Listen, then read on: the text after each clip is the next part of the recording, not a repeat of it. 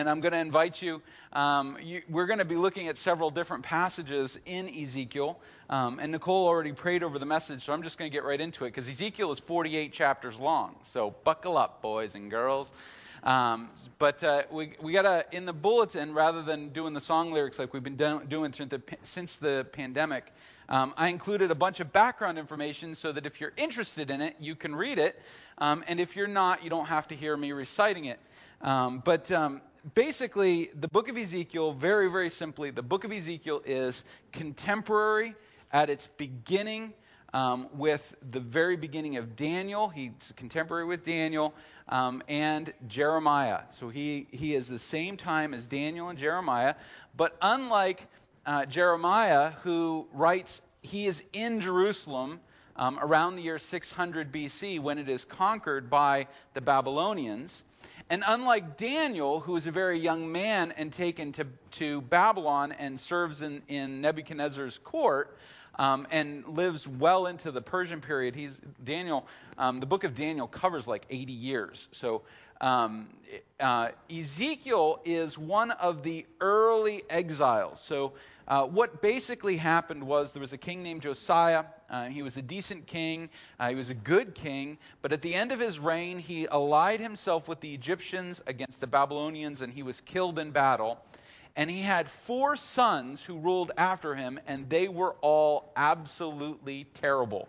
They were the Millard Fillmores of Judah. I mean, they were completely forgettable. They're so forgettable that they all have at least 2 names in the Bible. Nobody even really knows what these guys' names were. And some of them have funny names: Jehoiachin, Jehoiakim. And again, there's Jehoiachim, Jehoiakim, Josiah, Jehoiachin, Jehoiakim, and then, like Zedekiah. Like, it's just these random names.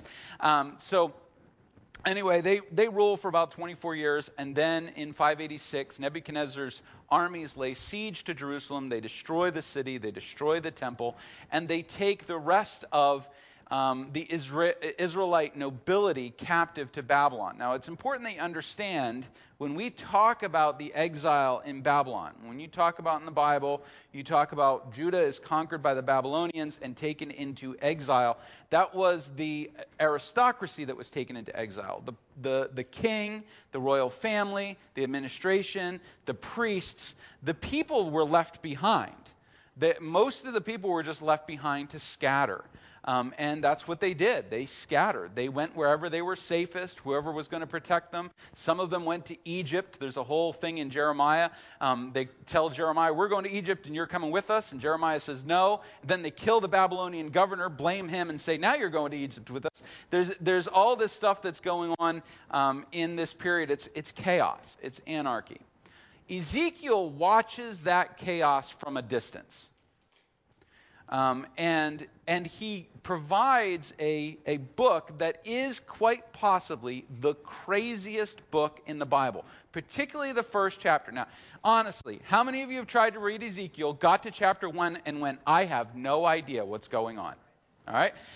Everybody, there's wheels and flaming feet and cherubims and seraphims and all these angels and stuff going on and storms and fires. And everybody's like, and chapter 40 starts with the temple. Whoa, this temple's like 17 miles across. What is going on? It is a crazy, crazy book. And so rather than going through, because I think a lot of times people hit the book of Ezekiel and they either say, this is not worth reading, or they get all kinds of wacky stuff. In fact, I want to read you a quote. This is, I think, succinctly describes the encounters we have with the book of Ezekiel. This is from James Smith. He says, a casual perusal of this material has convinced many readers that Ezekiel has little spiritual value and even less contemporary relevance. Now, that is academic for we don't know what this book is about. While Ezekiel has been neglected by the church at large, it has come to be the happy hunting ground of cultists, critics, and curiosity mongers. That is the best description of the response to Ezekiel. It is fascinating to read a commentary of the prophets, and you get page and page and hundreds of pages on Isaiah, and Jeremiah gets hundreds and hundreds of pages, and then Ezekiel gets 20 pages of, And then they just move on to Daniel. I mean, this is how it works. So how do we read a book like Ezekiel? How do we read it? And so I want to take you through again, I get the breakdown, the chronology, the background, the outline, all the inside. You can go through and you can read the book in that sense. But I think what's important about reading Ezekiel is that we find anchor points. One of the things that I have always striven to do, whether it's an academic pursuit or a theological pursuit or a personal pursuit, is to find what I call the governing principles. What are the governing principles of whatever it is that I'm studying? What is it organized around? Because if you can figure out what the center is, then everything else starts to make sense. And so Ezekiel has 4 anchor points. 4 places that if we grab onto these spots in Ezekiel, and they are buried inside of building models of Jerusalem and crazy visions of I think my favorite, I don't know if you get a chance to read the outline, I took some of this stuff out. Some of it might still be in there, but I think at the end of the outline there's a section, I think it's 38 and 39, the coming of Gog. And at one point in my notes it said, "Your guess is as good as mine." I don't know if I left that in or not. But there's stuff in there that, like, I don't know. I mean, honestly, whenever I get asked about Ezekiel, my answer is, but I think that if we can take these anchor points, we can latch onto them, and we can say, okay, if we organize our understanding of this book around these core concepts, then what is important about the visions and the images and all that stuff will come to the forefront, and what isn't important will get downplayed, and we're able to interpret it better. Not perfectly. I don't know anybody that's got a perfect understanding of a book like Ezekiel, but better. So let's take a look at 4 anchor points in the book of Ezekiel. Let's start the first one, and I did something I never do. Treasure this, folks. Treasure this fill in the blanks outline. And the most impressive thing will be if I actually remember to give you all the words that fill the blanks. But Ezekiel chapter 11. We're going to start in Ezekiel 11. We're going to get anchor point number 1. And so what I'm going to do, I'm going to read the anchor point, then I'm going to give you a quick summary for it, and hopefully that'll fuel your study of this book. Ezekiel chapter 11. As Ezekiel is going through all this stuff, and in chapter 10, the glory of the Lord, he sees the glory of the Lord leave the temple in Jerusalem. So God just gets up and leaves, and then in chapter 11 and verse 13, we read this. "And it came to pass, while I was prophesying, that Pelatiah, the son of Benaiah, died. Then I fell down on my face and cried out with a loud voice and said, Ah, Lord God, will you make a full end of the remnant of Israel?" In other words, will you finally wipe us out? "And the word of the Lord came to me, Son of man, your brothers, even your brothers, your kinsmen, the whole house of Israel, all of them, are those of whom the inhabitants of Jerusalem have said, Go far from the Lord, to us this land is given for possession. Therefore say, Thus says the Lord God, though I removed them from far off among the nations, though I scattered them among the countries, yet I have been a sanctuary to them for a while in the countries where they have gone. Therefore say, Thus says the Lord God, I will gather you from the people and assemble you out of the countries where you have been scattered, and I will give you the land of Israel. And when they come there, they will remove from it all its detestable things, all its abominations, and I will give them one heart and a new spirit, and I will put within them within them. I will remove the heart of stone from their flesh and give them a heart of flesh, that they may walk in my statutes, keep my laws, obey them, and they shall be my people, and I will be their God. But as for those whose hearts go after their detestable things and the abominations, I will bring their deeds upon their own heads, declares the Lord God." Now, most people miss, if you read in the book of Ezekiel, Ezekiel 1 to the end of 11 is actually one big long vision, because in verse 22, then the cherubim lifted up their wings. That's all the way to chapter 1. The wheels beside them, the glory of the God of Israel was over them. And the glory of the Lord went up from the midst of the city and stood on the mountain that is on the east side of the city. And the Spirit lifted me up and brought me in the vision by the Spirit of God into Chaldea to the exiles. And the vision that I had seen went up from me, and I told the exiles all the things that the Lord has shown me. So remember that image, by the way. The glory of God comes up, gets up out, and it goes to the mountain. That's important. We're going to come back to that. But when we get to the verse, so what is anchor point number 1 of Ezekiel? And this is significant. You need to remember this because of Ezekiel's question. Will you bring a full end to the remnant of Israel? And God's answer is, no, I will gather them again. So the answer is, the anchor point we need to remember, no matter all the judgment, all the condemnation, all the curses that are in the book of Ezekiel, remember this. For God, there is always a remnant. He will always save. And this is important. We need to understand that no matter how bad the world around us gets, no matter how often we feel like Elijah on a mountain saying to God, I'm the only one, I'm the only one, I'm the only one. There is always a remnant. God is always at work. He has never abandoned mankind. Now, mankind abandons him. And sometimes it feels like there is nothing good in the world, but there is always a remnant. God is always at work. And the remnant is not a remnant because of how good they are, but rather of how aware they are of their need for God. When we read this, we see that these are the people that come, and we're going to talk about that in a second, because these 4 anchor points run in parallel. But there is always a remnant. So if you read Ezekiel and you see all the judgment and all the condemnation and all the bad things that are going on, it's so easy to go, oh man, this is a book about God getting even with sinners. But remember, this is really a book about God keeping a people for himself. And that ties into the second anchor point, which is in chapter 16. In chapter 16 and verse 59, we read this. So again, if we go through and we read through chapter 15 and 16, God calls Israel a useless, empty vine. He calls them a faithless bride. He accuses them of adultery and fornication and all kinds of stuff. And you go, wow, this is awful. This is terrible. This is mean. And then in verse 59, thus says the Lord God, I will deal with you as you have done, you who have despised the oath in breaking the covenant. Now remember, this is in the context of an illustration of a faithless wife. So he's talking about a faithless bride. So he's talking about a covenant. He's using marriage as an example. I think Jesus did that too. It's a pretty good idea.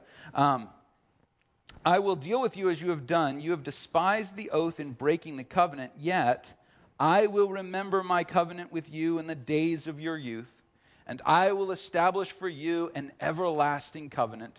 And then you will remember your ways and be ashamed when you take your sisters, both your elder and your younger, and I give them to you as daughters, but not on account of the covenant with you. I will establish my covenant with you, and you shall know that I am the Lord, that you may remember and be confounded and never open your mouth again because of your shame, when I atone for you for all that you have done, declares the Lord God. Now, when we read this line, and I will establish a covenant with you, understand that when we're talking about establishing a covenant, it's very much the same thing we talk about when we do Lord's table. And we talk about remembering the Lord and do this in remembrance of me. It is not, for the Lord's table, it is not a past event that we sit and remember, but rather it is an active thing that we are called to in this moment. In the same sense, the covenant that God has established is being renewed in the sense that he is reminding the people of Israel that it exists and has gone nowhere, that they might have violated the covenant, but God remembers the covenant he made with them in their youth. He honors the covenant. Some of you have been here long enough to remember when we went through the Song of Solomon. And we talked about how the Song of Solomon is really, in the Song of Solomon, the person that figures the Lord in the Song of Solomon is the woman. That the man, Solomon, has wandered off. He's married extra wives. He's forgotten about the wife of his youth. But her love for him is so complete and so devout that eventually he returns to her and he renews his vow with her and he rediscovers the love of his youth.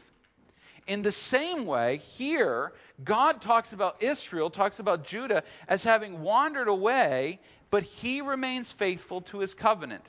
And this is important that we understand that the covenant of God is eternal. That's the fill in the blank. The covenant of God is eternal. I've often been accused of forgetting to tell you to fill in the blank. So this is not a covenant that is based on our beauty and our desirability. It's not even based on our own purity. It's based on the character of the one who made the covenant. And God is the one who makes the covenant with Israel and with the church. And so that when God says the covenant is eternal, he means it's eternal. When we say something will last forever, especially we're the manufacturers of a technology of some kind like smartphones, what we mean by forever is like a year and a half. I think my favorite is I one time had a toaster with a lifetime warranty that actually said in the warranty, the lifetime of the toaster is the period during which the toaster works properly. So when the toaster broke down, it was out of warranty. What a useful warranty that was. You say you read the warranties on your toasters? Yes, I do. I have a folder at my house. This should surprise no one. I have a folder at my house with all of the manuals and warranties of every piece of technology we have in our house. From the washing machine to the snowblower to the generator to the cell phones that we have. I have copies of them all in a folder. Unfortunately, that folder is in the junk drawer, so I don't know where it is. But I do have a folder. You knew that was coming back, right? All right, so the covenant of God is eternal. This is substantial for us, that we understand that, again, no matter how bad things get, no matter how strong the condemnation is, the covenant of God for those who come back to him, it remains in effect. Now, those of us who choose to reject the covenant and stay outside the bounds of the covenant, we don't receive the blessing of the covenant. But those who repent, and one of those, repentance is one of those words that always gets bounced around, that if you define it theologically, people get all annoyed. Because people think that repentance is, I say that something I did was wrong. I tell God that something I did was wrong, and now everything's better. Repentance is admitting I have stepped outside of the covenant of God and asking him to bring me back into that relationship. It is not that I bring myself back into the relationship. It is that I ask him to bring me back into the relationship. Now he is the God of Hesed, the God of loving kindness, the God of steadfast love, the God who has never turned away a repentant soul. He's never said, nah, your repentance wasn't good enough. Try again Tuesday. His grace extends beyond my inability to request his grace. So his covenant is eternal. There is always a remnant, and there is always a covenant. So even with the glory of God, in chapter 10, the glory of God lifts up out of Jerusalem, and everybody says God is left. He's no longer with us. We're abandoned. He continues to be at work building his people. So let's take a look at the third anchor point, which is in chapter 20.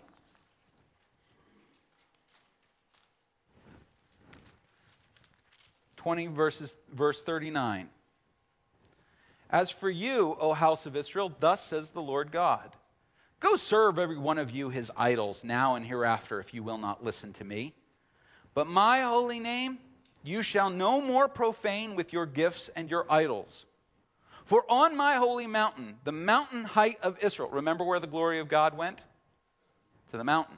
For on my holy mountain, the mountain height of Israel, declares the Lord God, there are all the house of Israel. All of them shall serve me in the land. There I will accept them. There I will require my contributions and the choicest of your gifts with all your sacred offerings. As a pleasing aroma, I will accept you when I bring you out from the peoples and gather you out of the countries where you have been scattered. And I will manifest my holiness among you in the sight of the nations. That word nations is Gentiles, goyim. And you shall know that I am the Lord when I bring you into the land of Israel, the country that I swore to give to your fathers. And there you shall remember your ways and all your deeds, which you have defiled yourself, and you shall loathe yourself for all the evils that you have committed. And you shall know that I am the Lord when I deal with you for my name's sake, not according to your evil ways, nor according to your corrupt deeds, O house of Israel, declares the Lord. Now, what does that tell us? What's a third anchor point that we can grab out of Ezekiel? It is this. Adversity, whether it comes from God as a trial or it comes from the world as sin and temptation, adversity brings the faithful to the mountain. The faithful go to find God where he is, and he meets them. That's what's going on here. The glory of God has been moved to the mountain, and for most of Israel, they went, whew, that's a relief. Now we can put idols into the temple mound and not have to worry about God being there. But the faithful, the true house of Israel, they go to the mountain where the glory of God is.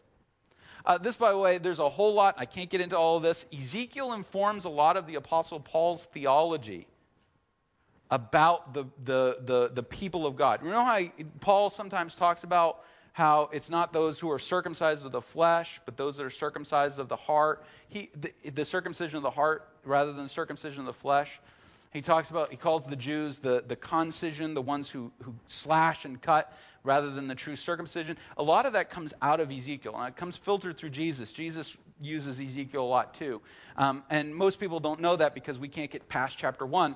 But there's a lot of that. Ezekiel it pervades a lot of what Jesus says. In fact, this has nothing to do with the message, but I was reading a very liberal theologian. I can't remember which one. It's been too long, and there are so many of them. But I was reading this theologian, and he was talking about how Jesus was this eschatological prophet, that he was coming among the people, and he was preaching about the end times. And he starts talking about all these phrases that Jesus coined, and I'm going, Ezekiel, Daniel, he didn't coin any of those. He just read his Bible. Which apparently this theologian had not done. But adversity brings the faithful to the mountain. Where is the mountain of God? Now, this image gets borrowed from in Hebrews. It's all over Hebrews. This idea of looking for, it talks about Abraham who looked for the city whose builder and maker was God. He's always going over the mountains looking for God. He thinks he's going to find the city of God. And Ezekiel talks about now we have come to Mount Zion, the city of our God, with the first assembly, the assembly of the firstborn, and all of this stuff. And there's all these descriptions because the faithful, if God moves, they move with him. The people that are content to worship in an empty temple will inevitably corrupt it for their own purposes. But those who seek after God, adversity brings the faithful to the mountain. See, complacency, ease, well, anybody can take the name of God. They can say, this is significant. Man, I'm a Christian. You know, people get so upset to me when I use the word Christian and I say they're Christian lowercase. And it's like, and they're like, what do you mean? I was like, well, they look like a Christian. They sound like a Christian. But I'm curious just how deep the Christian goes. And you know, this is a reality. I'm not trying to sound judgmental, but just because somebody says the right words and goes to church, it doesn't mean that they have a relationship with Christ. I like to believe that if the glory of God moved out of Bedford Road, we would notice. and we would go to wherever he was. The reality is, for most religious people, they wouldn't know whether God showed up to their church service or not. Adversity brings the faithful to the mountain because it separates the faithful from the complacent. It separates the true from the seemingly true. Because when adversity hits, the people that don't have depth of conviction born of the presence of God in their lives, they're more than willing to bend the Bible to placate the people.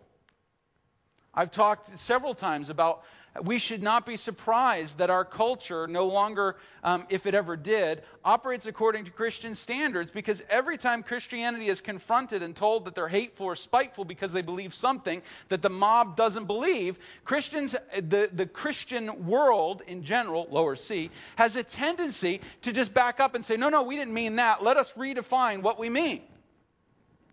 So that by the time we run into something that we can't, a line that we can't cross, we've been backpedaling for so long that our backs are up against the line, but we've got nothing to stand on because we are so far removed from the standards we should be in that we can't get there. Adversity brings the faithful to the mountain. You know, it's a funny thing about getting on the mountain. It makes you a target because you're on the mountain. People can see you.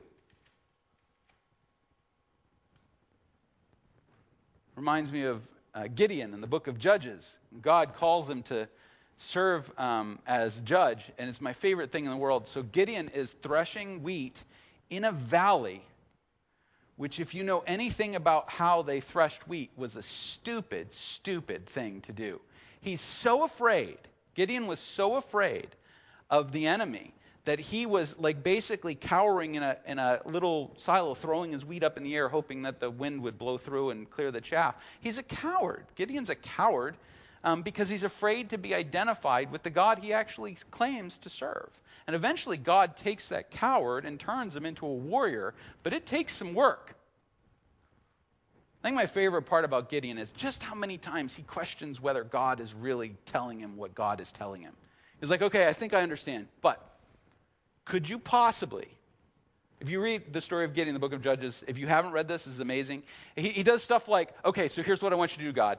Do you think that if I put a piece of wool on the ground, you could make the ground wet, but the wool dry? And the angel of the Lord goes, okay, I'll do that for you. So the next day he comes out and the wool's dry and the ground's wet. He goes, okay, that was cool, but could you make the wool wet and the ground dry? Like you just picture, that's how I picture Gideon. Like he's trying to outsmart God. Adversity brings the faith. Now it's funny because with Gideon, he actually did have a deep faith that he had not discovered yet. And when God puts him in an adverse situation, Gideon grows to become the leader he's supposed to be. See, adversity brings the faithful to the mountain. Even those who seem to have an appearance of a casual faith, when put up against adversity, sometimes they surprise you. That God moves them and something happens, and they do what you would never expect them. It's one of my favorite things to see in a church. Is when somebody I was sitting there going, I don't know about this guy, I don't know what's going on. And then they face adversity and they say, but I'm relying on the Lord, and here's some scripture. I'm like, whoa, where'd that come from? Adversity brings the faithful to the mountain. In chapter 34, verse 11 to 31, 36, 22 to 37, I'm just going to read a little bit of 36. I'm not going to read the whole thing, just for the sake of time.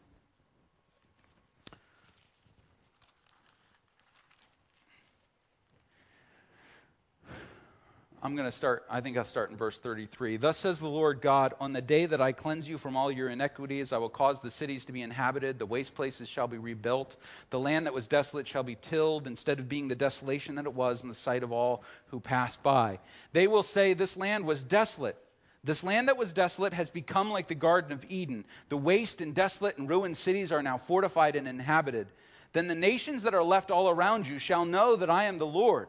I have rebuilt the ruined place and replanted that which was desolate. I am the Lord. I have spoken. I will do it. Thus says the Lord God, this also I let the house of Israel ask me to do for them, to increase their people like a flock. Like the flock of sacrifices, like the flock at Jerusalem during her appointed feast, so shall the waste cities be filled with flocks of people.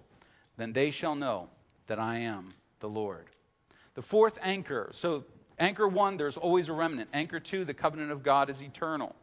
Anchor 3, adversity brings the faithful to the mountain. Anchor 4, God gathers the scattered. It is a little disturbing to realize that the faithful are not always able to assemble. That the will of the world, the will of the powers of this world, they believe that divide and conquer. The church can be scattered, but God will always gather. Now, that gathering may be in the kingdom when the church triumphant gathers together with Christ as king over all, declared and openly stated like he is in the book of Revelation. But regardless, God gathers the scattered. And if you read Ezekiel with these 4 anchor points in place, the visions and things will make sense. If you read it and you go, okay, so where's the remnant in this vision? Where's the covenant in this vision? How does it make sense? Okay, so here's all this adversity. So where are the faithful? All right, so here's all this scattering. Where are the gathering? When does the gathering come? And that's because the big idea today is that God's purpose, even in adversity, is our restoration. God's purpose, even in our adversity, even in the most difficult times, is the restoration of the faithful. It is the restoration of the broken.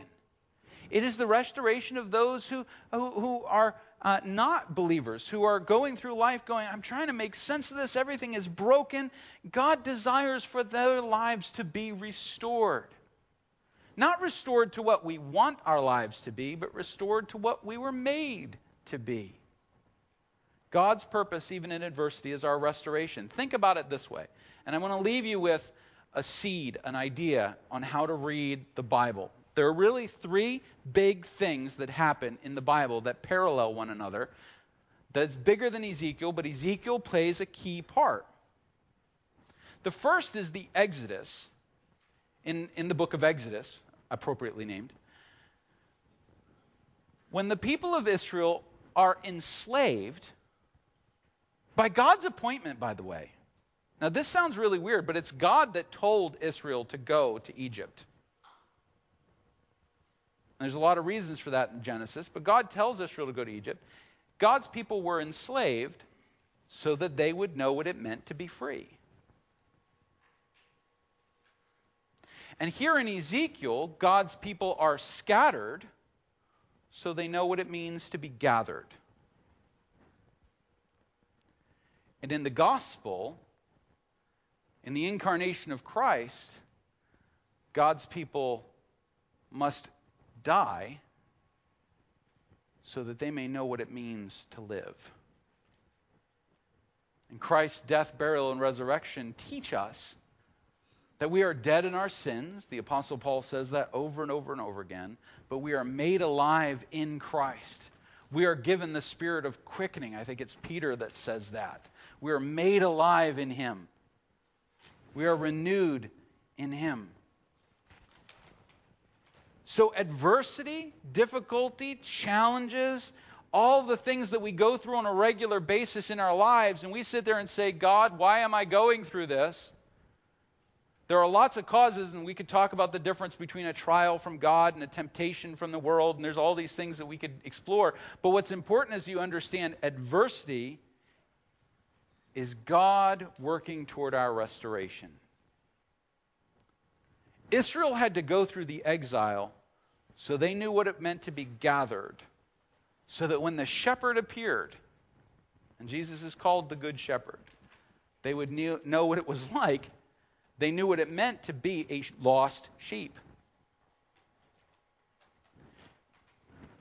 In the Exodus, we're enslaved so we can know to be free.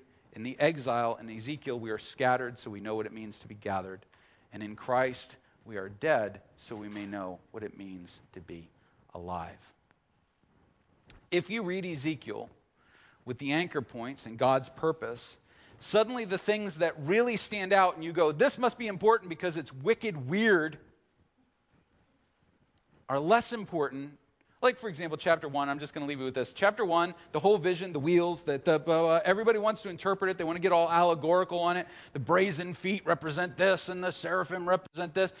I personally, and I could be wrong, Ezekiel set me straight, I think Ezekiel just needed something to really get his attention. I really honestly believe that there's no symbolism behind that. I don't believe that God actually looks like he appears in chapter 1, like spinny eyes or anything like that.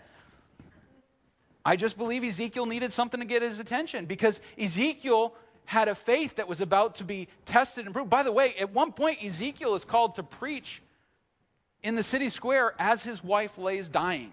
God even tells him, just so you know, while you're there, your wife's going to get sick and she's going to die. Now go preach. God had to get Ezekiel's attention. Why? Well, I think if we look at the anchor points, we understand that the adversity. Ezekiel had to be refined as a prophet, even as he was telling Israel that they were going to be refined as a people, so that they could appreciate the covenant that they were a part of. His everything about him, was scattered and then gathered again in his purpose as a prophet. So I would ask you to take home just this simple idea, the big idea there. Adversity, that God's purpose even in adversity is our restoration. What is God doing in the difficulty you are facing in your life? And each of us may have a different answer to that question, but the answers should all be leading us toward a deeper relationship with him, a deeper understanding of his covenant with us, a deeper understanding of the salvation we have in him, a deeper, more intense relationship with his purposes in our world. Would you join me in a word of prayer?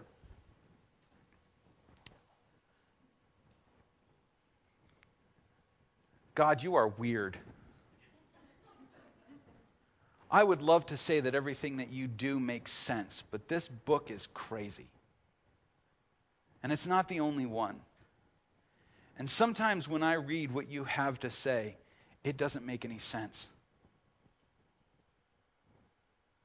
And so, Lord, we are thankful for your Holy Spirit and your community and the heritage of faith that we are able to be a part of, who have all looked at your word and been challenged and drawn and changed by what you have said in all its multitude of complexity and difficulty. Thank you, God, that you do not always speak in a way that we can quantify and control, but sometimes you just blow our minds. And then through all of that, call us to yourself. God, help us to be your people in this place, in these moments, as we journey together. Let us show others who you are. Let us encounter your Son, Jesus, and be transformed and renewed and walk together as your people, as your sheep. We pray this in Jesus' name. Amen. The Lord bless you and keep you. The Lord make his face shine upon you and give you peace, and give you peace, and give you peace forever. Go in peace, my